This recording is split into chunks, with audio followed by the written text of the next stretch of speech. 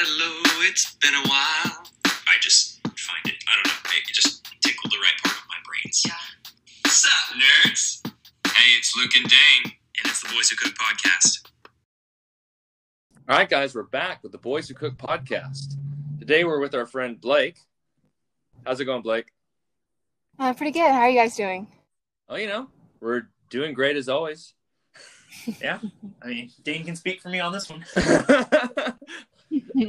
So Blake is interested in gen surge, and so we'll start off by asking the obvious question: what drew you to doing general surgery? So it's kind of a hard question. I guess actually when I first started off med school, I was all gung-ho orthopedics. I've always been like a huge tomboy, really into sports, and I've had a couple of knee surgeries myself. And as I went through like med school in like second year, I really liked the physiology of like general surgery and how like pertaining to the abdomen, the liver, and all that kind of stuff. And then whenever I actually got to do gen surge, I did it. It was my first rotation, second semester of third year, and I just immediately loved it. I really loved surgical oncology. I thought the medicine behind it was amazing, and then just like surgery in general, I just love it that there's that instant gratification, and you literally just you cut it out and you fix the problem, and I just love that a lot. And so that's just kind of like drew me to it. And so by going to gen surge and not specializing right after med school, I keep my options open for what I want to do. Because I got to do like cardiothoracic and plastics on my surgery rotations, and I love them all. So that's kind of the plan and what drew me to gen surge. Gotcha. Okay. Well, I have a follow-up question to that. So on this podcast, we've really not trashed gen surge, but we've kind of all talked about how hard it can be at times. And, sometimes there's like almost a toxic culture, at least among like certain residents, maybe, and certain, faculty members, navigate that. And did you happen to find that, or did you feel like you blended in pretty well with that? And, it was just one of those things that you might endure a little bit, but you'll be okay with. Well, ironically, whenever, I've been talking to the upcoming third years that are starting general surgery, and they've been texting me and stuff, and I'm always like, oh, are you going to join the dark side, gen surge? And because it is like this undergoing thing that, general surgeons or just surgeons in general have this God complex. But I've kind of find, with medicine, I think to a certain extent, a lot of doctors can have this God complex. And I think it definitely is more emphasized with surgeons. But, I think from my personal experience, going back to having 2 knee surgeries, before my second knee surgery, it was on the same leg, and it was about 6 months after my first one. And I mean, even though it wasn't, like a major surgery, it's still surgery. And I just was terrified to go back through and like do the surgery again. And, my surgeon came over and he sat on the bed next to me right before surgery and pre-op and goes, Blake, don't worry, I've got your back. Like, you can trust me. And to me, just having that experience with a surgeon who, we think I thought the world of. Yes, he was kind of arrogant, and yes, he did have this kind of air about him. But the fact that he cared, I think, is a really cool opportunity to connect with patients and to comfort them. And I think that a lot of the surgeons that I got to work with were just incredible. I mean, our course director, who's a general surgeon, is just so kind. I mean, he just cares about the students a lot. Of course, there's some residents who are a little bit stressed, but you'd be lucky to find residents on a service that aren't stressed. I mean, they're working, 80 plus hours a week, and it's just crazy. So I think the most important thing is to, one, remember that you are still human, and that, just because, you are a surgeon, it seems all cool and uppity. It's so important to still put your patient first. And there's a lot of surgeons that do that. But of course, the ones that don't are the ones that we hear about and know more about. But, going back to this other surgeon I worked with, who's a cardiothoracic surgeon, he's been operating longer than I've been alive. And he was incredible. He knew everything about his patients. He knew their families, their backstories, just everything about them. And it just made such a difference. And I think one of the coolest things is one of our patients on Valentine's Day had to have a huge heart surgery. It ended up being like a 19-hour surgery. It was just insane. And the next day, she wrote him a Valentine's Day card saying, thanks for being my Valentine. You saved my heart. And he took a picture of it and sent it to me. He said, thanks for all your help. And of course, I didn't do anything. I just stood there the whole time, just watched. Right. Yeah. I think it's so cool that he, that just having that connection with the patient, and that, I don't know, I think it's really cool, and it's a really unique opportunity that a lot of people maybe don't get to see a lot with surgeons, but I think it's definitely there. It needs to be more advocated for and a bigger part of it. Yeah. It seems like that's what you want to do yourself. Like you want to advocate for that. So I think that's going to, help you make that really good connection. Like you talked about with the surgeons that you described. And, I actually have a quick story about the course director as well. I was rounding on a patient with him. It was really just a pre-op visit. We were doing surgery that day. And I mean, the family loved him, and it was easy to see because he genuinely cared about the patient. And he was joking around with them, and, it was awesome to see. And one of my favorite things that I've of third year is this line that he said, and he looked at the whole family and said, "Thanks for letting me take care of your dad. Like, I really appreciate that."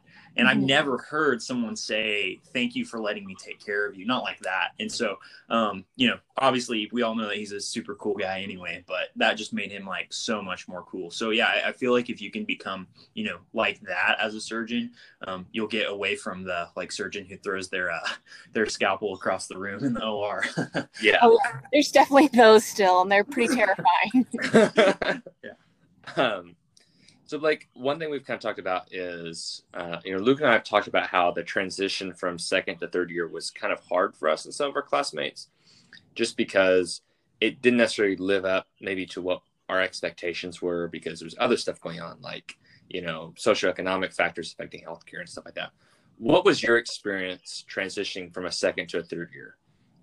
Oh, to be honest, it was awful. And I'm so glad that more people felt that way, because I honestly thought I was the only one, because everybody, is like, oh, wait till third year, you're out of the classroom, you're actually doing stuff, blah, blah, blah. But the first semester, I was mainly on my primary care services. So I did family, neurology, internal med, and psych.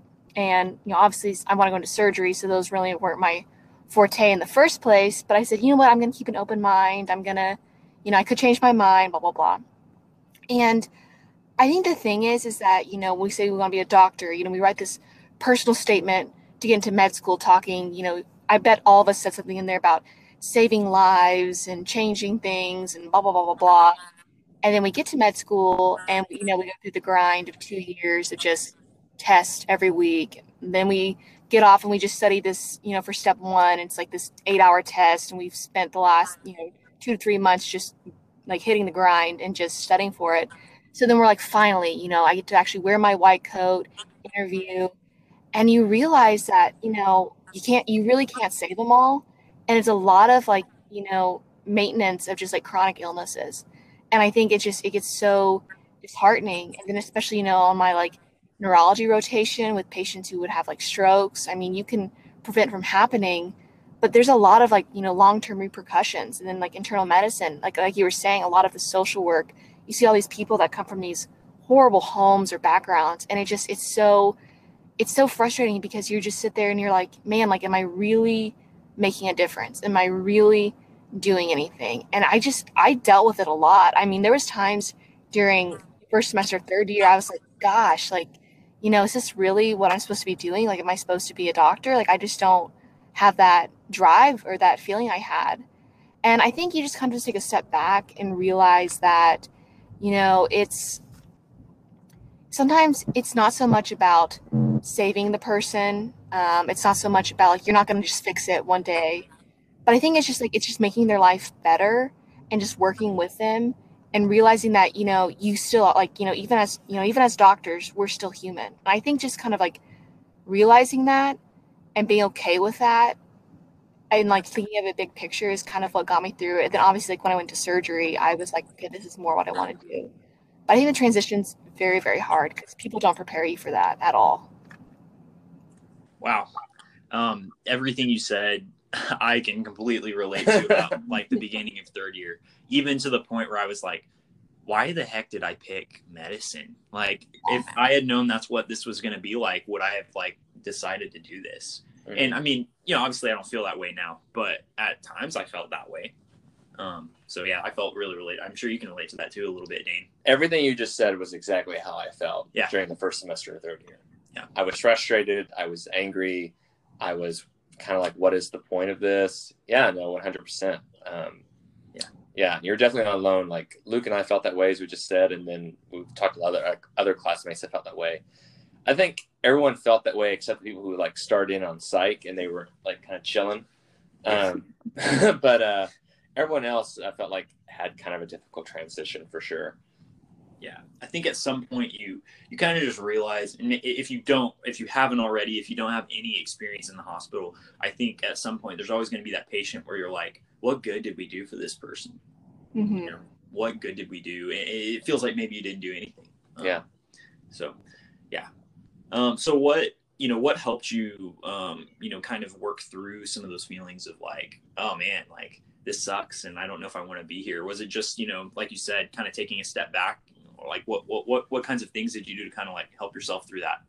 Well, I think like finding the right people to open up to is a huge thing. Cause like there were some people like in our class that I would talk to and I would, say that, I would ask them if they were feeling the same way.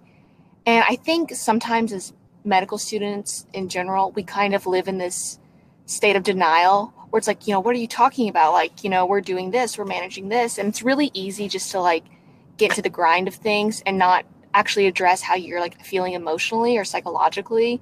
And we just kind of depend more on that part of our brain that focuses on like numbers and stuff like that. And so I think surrounding myself with people who could be honest with me and being relatable, because it's like, once you open up about something, you find somebody else that relates to you. I mean, the amount of stress and, sadness that you release is incredible. And I think that talking about stuff is so important.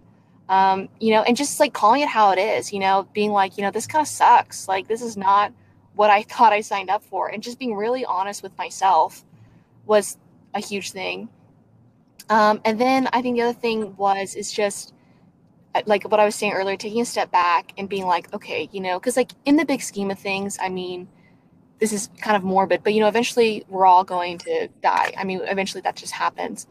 But the fact that you can like prevent that and thinking more in that regard, and like even if it's just giving somebody like an extra day, I mean, we can think of like loved ones that we care about, and like if we could go back and like just spend one more day with them, like how important that would be. So I kind of thought of it that way, of like if I could just give one day back to a patient and just looking at the little picture of things, then to me that would make more of a difference than anything else in the world. And I had one patient in particular when I was on IM, and she was an older woman. And I mean, she had like this huge family. She was very well loved, and she ended up having stage 4 ovarian cancer, and pretty much non-resectable. I mean, she pretty much only could have palliative care. And, I just was sitting there like, focusing more on like, she also had really bad diabetes and stuff. So I was just trying to come up with a regimen to manage her diabetes and all this stuff. And I said, like, why am I doing this? She's going to pass in 6 months. And I said, it's because I wanted that 6 months with her family to be the best possible. So I'm going to do everything I can to make sure she's got the best blood sugar on the face of the planet. Like her hypertension's well managed, because if I can just give that back to the family, then like I've done my job. And that's like the most important thing I can do. Wow. That's the best answer I've heard of that question on the show so far. Yeah. No, that's great. I mean, you kind of flip it on your head. And I think, the essence of that is like, once you get it out, you can start recognizing that you're still there for the patient. Even though you may not fix them, which is what you want to do, you want to fix them completely, but the fact that maybe you can just walk with them and maybe help them in one thing and give them, like you said, an extra day, like that changes my perspective on it. Like, oh, why would I want to manage this guy's thing? It's going to go, well, because I'm giving him an extra day. That's going to be something I'm just going to be thinking about. Like when I have patients that I really don't know if I'm doing any good for them. Well, why am I doing this? Because I want to give them another day. Okay, man, that's phenomenal. Okay, so let's transition a little bit here. Let's talk a little bit about like what kinds of things do you like to do outside of medicine, things that might lift you up and stuff, but also just like how do you get away? What are some things that you enjoy? Oh man, so it's actually kind of funny, like especially with like COVID and everything, I've had to like rediscover things I really like, because nobody has like asked me in a while like what do I like to do. It's more like how'd you do on the last test. So yeah. Yeah. So I think, like I said earlier, I'm a huge sports person. I love sports. And I'm hoping that some miracle happens and we can have fall sports in a socially distanced mask wearing way, but we'll see. So that's a big thing. So like I just love like hang out with friends, drinking beer, eating pizza, watching, football or whatever. I like to be really active myself. Like whether it's running or just working out at the gym. I think that it's such a good like endorphin release. So I'm always trying to find ways to be outside or doing something. One of the things I've really gotten into recently is like mindfulness stuff. I recently read this book called The Tao of Pooh, and I think it is just so interesting. And I love doing research on like kind of Eastern civilization stuff and how they like deal with like mindfulness, especially with like mental health becoming like talking about it's the new norm. I've just like done a lot of like reading on that and like meditation. And honestly, it makes such a big deal. And just the kind of the way you view things, the way you carry yourself. So I guess like you could say that's just like something that I've been using and getting more into to like help me with everyday things.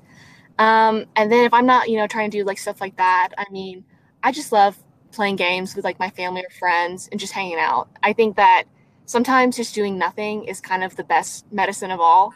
So like recently I've really gotten into Catan. I am kind of obsessed with it. I actually played against my family last night and actually won for the first time in I don't even know how long. So that was really nice. So yeah. Yeah. It's a good thing you won against your family because I spanked you all the other night.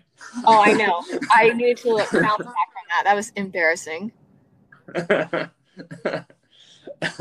Yeah, that's awesome. Well, just rest easy because every time Dane and I play Catan, he doesn't come close to dominating. I definitely dominated the last time we played. Okay, maybe that was one time, Dane. And I dominated the time before that. Okay, 2 times. Oh, after that night, I was like, did like the typical med student thing and like looked up, how do I get better at this? Like, I was like, I'm not losing again. Oh my gosh, that's hilarious. Yeah. Sometimes it's just the dice rolls, like you're like, I'm on an 8 and a 6. Like, where are those 8s and 6s at? Yeah. If I see one more 3 get rolled. Yeah. That's just kind of how it is. And I have to say, the reason why I beat Luke last time is I sort of manipulated the person he was dating at the time to give me cards. Oh. Yeah, there's a lot of I forgot about that. I don't Dane really have was a point away. Like, you don't trade with someone that's a point away. Like, that's just like an unwritten rule. Don't trade with someone who's about to win. Yeah. Hey, I just have a charm about me. People just trust me. Yeah, something like that. Oh gosh. So Blake, Yes. Getting off Catan stories for a moment. What do you have like a funny story or a favorite moment from third year that you just really stuck in your mind? Yeah, I do actually. It's kind of dark, but whatever. Go for it. All right. So I was on the VA neurology service, and those patients were hilarious. They were so fun. Just like a totally different, generation. And we had this one patient, and he was just so incredibly kind. And he had a stroke, and that's why he was in there. And he had a stroke due to chronic, AFib, like his, all that stuff. And so they're like, well, we need to put in a pacemaker, and that's going to help prevent you from getting, AFib and all that stuff. So they were going to do that, and then the doctor noticed that his finger was really swollen. Come to find out, he had osteomyelitis. So they're like, oh, well, we're going to have to, they tried to do antibiotics and it worked, so they were going to have to end up amputating his finger. And he's like, that's fine. Like, I don't really care. And so meanwhile, this whole entire week, he hasn't been able to eat because every day they're like, oh, you're going to get your pacemaker today. You're going to get your pacemaker today. And he just couldn't. And so now he's going to have surgery. So he gets surgery on his right arm or his right hand, and he gets that taken care of. Then the next day he goes and he gets he's supposed to get his pacemaker put in. He couldn't because he was bleeding out from his right hand because he also was on blood thinners. So then he had lost too much blood before surgery. So then we had to wait more. And again, he still hasn't eaten. And now it's about a week and a half. He just can't eat. And so finally one day, it's like my last day on service, he got his pacemaker put in. And we go in to see him, and he's got his right arm all bundled up, because that's where he had his finger amputated. And then he's got his left arm all, bundled up and stuff, because that's where they do the pacemaker wires, and they don't want him like messing with it. And as we were talking to him, they finally bring in his food. And I mean, we're all so excited for him. Like, oh my gosh, like you get to eat. Like, I bet you're just so excited. You get to go home tomorrow. I mean, blah, blah, blah. He's like, yep, it's going to sound good. And then we roll in the food and we like reveal it. It's like this huge reveal, and it's like steaming, boiling hot soup. And he's just sitting there with both his arms like tangled, like, elevator, whatever. And he just goes, well, I guess that's how it's going to be. And it just, I felt so bad. And he started laughing. He's just like, that's just my life. And it was so funny. And we were like so like deliriously tired and everything. But the fact that he just had a great attitude and just started laughing about it.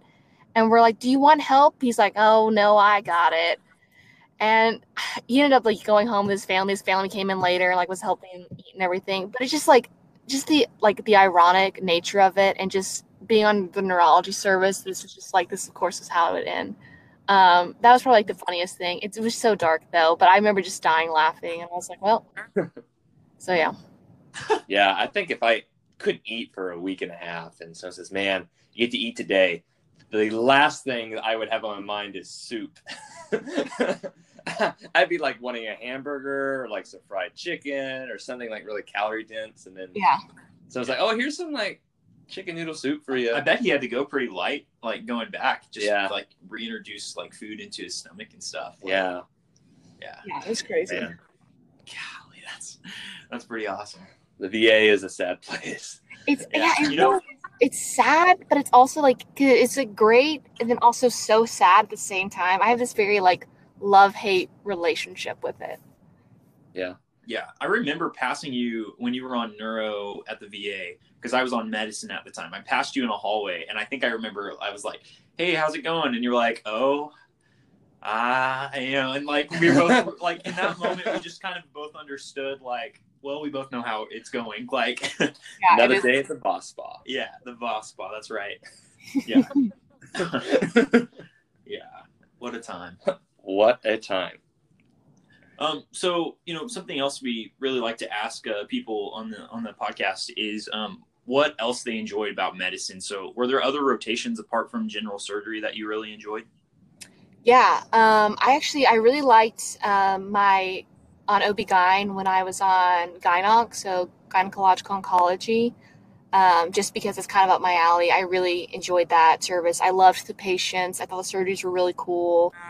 But honestly, like the service I really liked is I really liked my psych rotation a lot. I was on an inpatient service for kids, and kind of out in the middle of like nowhere.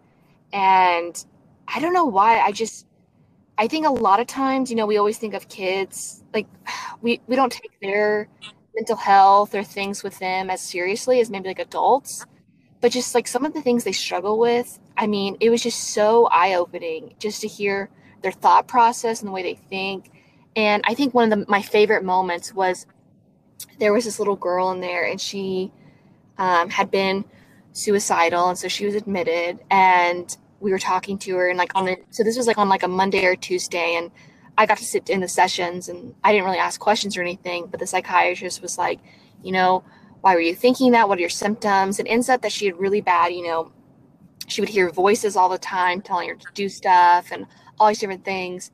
And so finally they put her on the right medication, and she had never been open about it because she felt like she was crazy and she didn't want to be judged and blah, blah, blah. She came from a really broken home too. And so that was on a Monday or Tuesday. And by that week on Friday, I mean, she came like bounding into the office with like a huge smile saying, this is like the first time I haven't heard voices. I'm just so happy. Like I like have my whole life ahead of me. And just like to see just like how within a few days, I mean, she went from like wanting to take her own life to like thinking about her future, which is one of the coolest things I've ever seen. It was just like the power of medicine was just like incredible. So. Wow. Yeah. That's so cool. Like it's so awesome. I think when you get that instant gratification, you give a patient a medicine, it actually like helps them, not just like, oh, cool, like that's managed, but it's like, no, I feel loads better. Like to hear someone like say something like that, that's awesome. Yeah, that's super awesome. So another question we've been asking a lot of our interviewees is that what is something in medicine that you feel very strongly about? Maybe something you developed over third year, or something maybe you came into medical school with. It could be like an issue within medicine, or like a socioeconomic issue or political issue. Is there like a particular topic within the medical field that you just get really passionate about? I'm a huge believer in patient advocacy, and kind of what I mean by that is, so like over the past 2 or 3 years, I've had my own like health things going on, and I mean, I think within 6 months, I went to like 7 different specialists, and every single one of them was like, it's just stress. You're just a med student. You're just stressed, or you're a woman. It's hormonal. Let's get you on birth control. And I actually had one doctor. I asked him, I said, well, if it's not this, like, what do I do? He's like, I don't know, maybe you should just quit medical school. And I was really upset. I was really angry. And then finally, so I just ignored my symptoms for about years. And then actually recently I just said, you know what, like I've had enough. And I went and I saw one of my friend's dads, who's a primary care, he's a family physician. And I just kind of unloaded everything on him. And I said, I'm telling you, like, I'm not crazy. Like, I really have this thing going on. And he said, I believe you, did like this very, very extensive blood workup and ended up diagnosing me with an autoimmune condition. And then he got me on the right medication and everything. And I feel like a lot better. I mean, I still have like really bad days, but it's consistently getting better. It just takes time. So to me, though, I get really passionate about, it's just like listening to patients. And like, I know there's some patients that we talk about, you know, it's like psychosomatic or it's malingering or factitious or whatever it is. But I mean, just like listening, I mean, just how much that one person changed my life.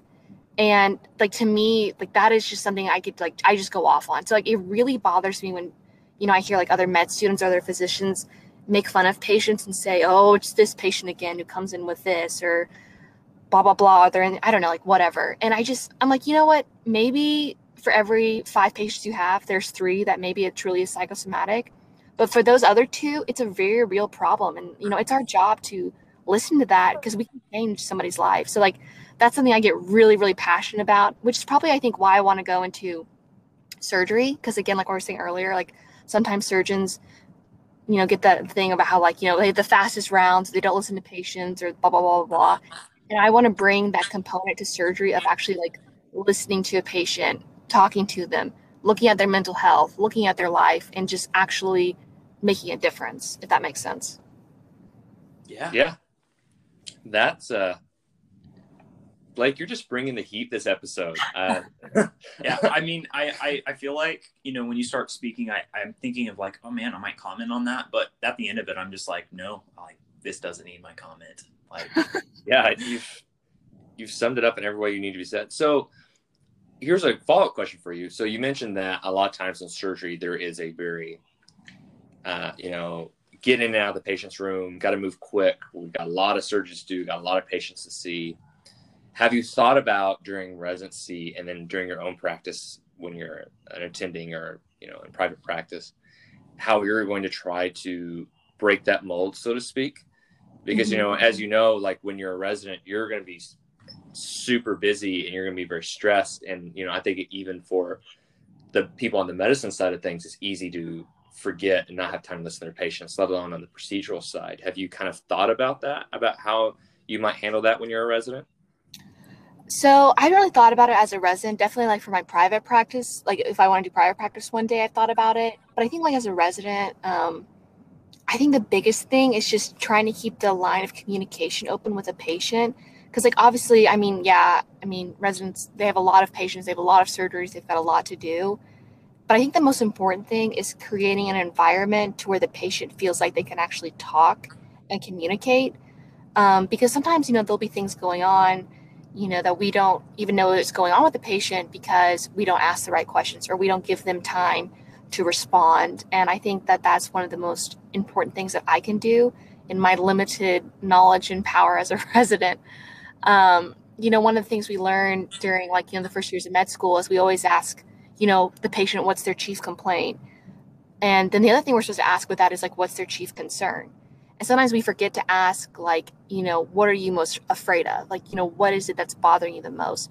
And so I think leaving room for that question and making the, patients feel comfortable enough to like ask us those questions, I think is one of the most important things that I can do right then. And then hopefully in my practice one day, I can really sit down with the patient, talk to them more, and, kind of do things like that. I don't know if that makes sense at all.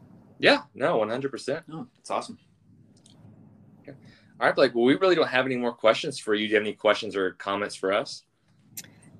Yeah. So how long are you guys going to keep doing this podcast throughout residency, or what do you think? Well, that'd be cool. Right now, we're just going to see if we can get most people in the class interviewed, and then we'll just kind of go from there. Yeah, I mean, we've floated some ideas around, like, wouldn't it be dope if we could get our dean on here? Or, like, wouldn't it be cool to do some course directors? But, like, I mean, there's a difference between, like, our fellow classmates wanting to come on the podcast, and then, like, there's a difference between, like, asking a classmate who could just be like, no, and then asking a course director who could be like, why the heck do you guys have a podcast? This is stupid. Like, I don't know. Like, I feel like that would hurt a lot more than if a classmate told me no. Like, I don't know. Yeah. And so, I mean, like, honestly, like, I'm super down for that, but I want to, like, focus on getting everyone in the class on as much as possible first. Right. Yeah. Our goal is to first get through our class. And then if we do, maybe being able to interview, like, I mean, something we float around is maybe interviewing our dean, and, like, maybe he could give some advice to incoming third years or something like that. And then they can maybe play it during their orientation week or something, or at least it could be a resource. So I don't know. We've tossed stuff like that, but I mean, residency, that'd be wild. If it would be wild. Yeah. We'd be like calling in and like, interviewing people from different yeah, that'd be crazy. We could, or we could just be like, dude, how's residency? And then I don't know. Like, yeah. So I mean, it's one of those things that we've kind of just been flying by the seat of our pants anyway. So we'll see what happens. Like, yeah, it's actually ironic because one of the places I'm looking at to apply for general surgery, they have the general surgeon residents have their own podcasts on like just the podcast app or whatever. And so I listen to it, and I think it's really cool because, I mean, they're very honest and just kind of telling it how it is in a very casual setting. And I don't know. I think it's really cool. I don't know how they have time to do it. I am just thoroughly impressed. But, I mean, if it works, it works. So, yeah. Wow. That's awesome. Maybe we will keep it up. Yeah, It may be rare, but we might, like, drop an episode here or there. Yeah, for sure. My last question. I have one more question. Why is it called The Boys Who Can Cook? Do you want to take this, or do you want me to? You take it. Okay. So when we were first years, Bennett, who we interviewed, his episode's coming out in a couple weeks, I guess. Dane and I were in our mod, and we were joking around a lot and giggling. That's something Bennett's going to talk about. He's like, you guys were just giggling. And so he goes, you guys should start a podcast. And we thought that was funny, whatever. Well, that same day, Dane showed me this meme, and I think it's what's his name? Yeah, Dave Chappelle meme. It's the one where he's got like the white powdery substance around his nose, and like the meme where it'll say like, y'all got any more of them, and it's like whatever it is. So like, if you want more days off, so y'all got any more of them days off or whatever. Well, this meme didn't have that. It actually had, it said Boys Who Cook at the top, and at the bottom it said peanut butter and crack sandwiches. And Dane and I just thought that was really funny, and it was stupid, but it was right after Bennett had said oh, you guys should start a podcast. And Dane showed me that, and I said, yeah, that would be the name of our podcast. We laughed about it, and then we moved on. And then when we actually decided to do this podcast, I was like, dude, we're the Boys Who Cook, right? And he's like, yeah, absolutely. Like, that was it. Like, no discussion. So it's just a little inside joke. That's it. I like it. That's good. Yeah. I mean, we were like, is that going to be confusing? Like, people are going to get on this and be like, so they're going to talk about cooking? Like, no, not at all. We just wanted some kind of name, and we thought that was fun. And like, yeah, that was it pretty much. Yeah. No, I love it. I think it's great. Cool. All right, then. Well, there's nothing else. This is Dane. This is Luke. And this is Blake. Signing off. Thanks. See you guys.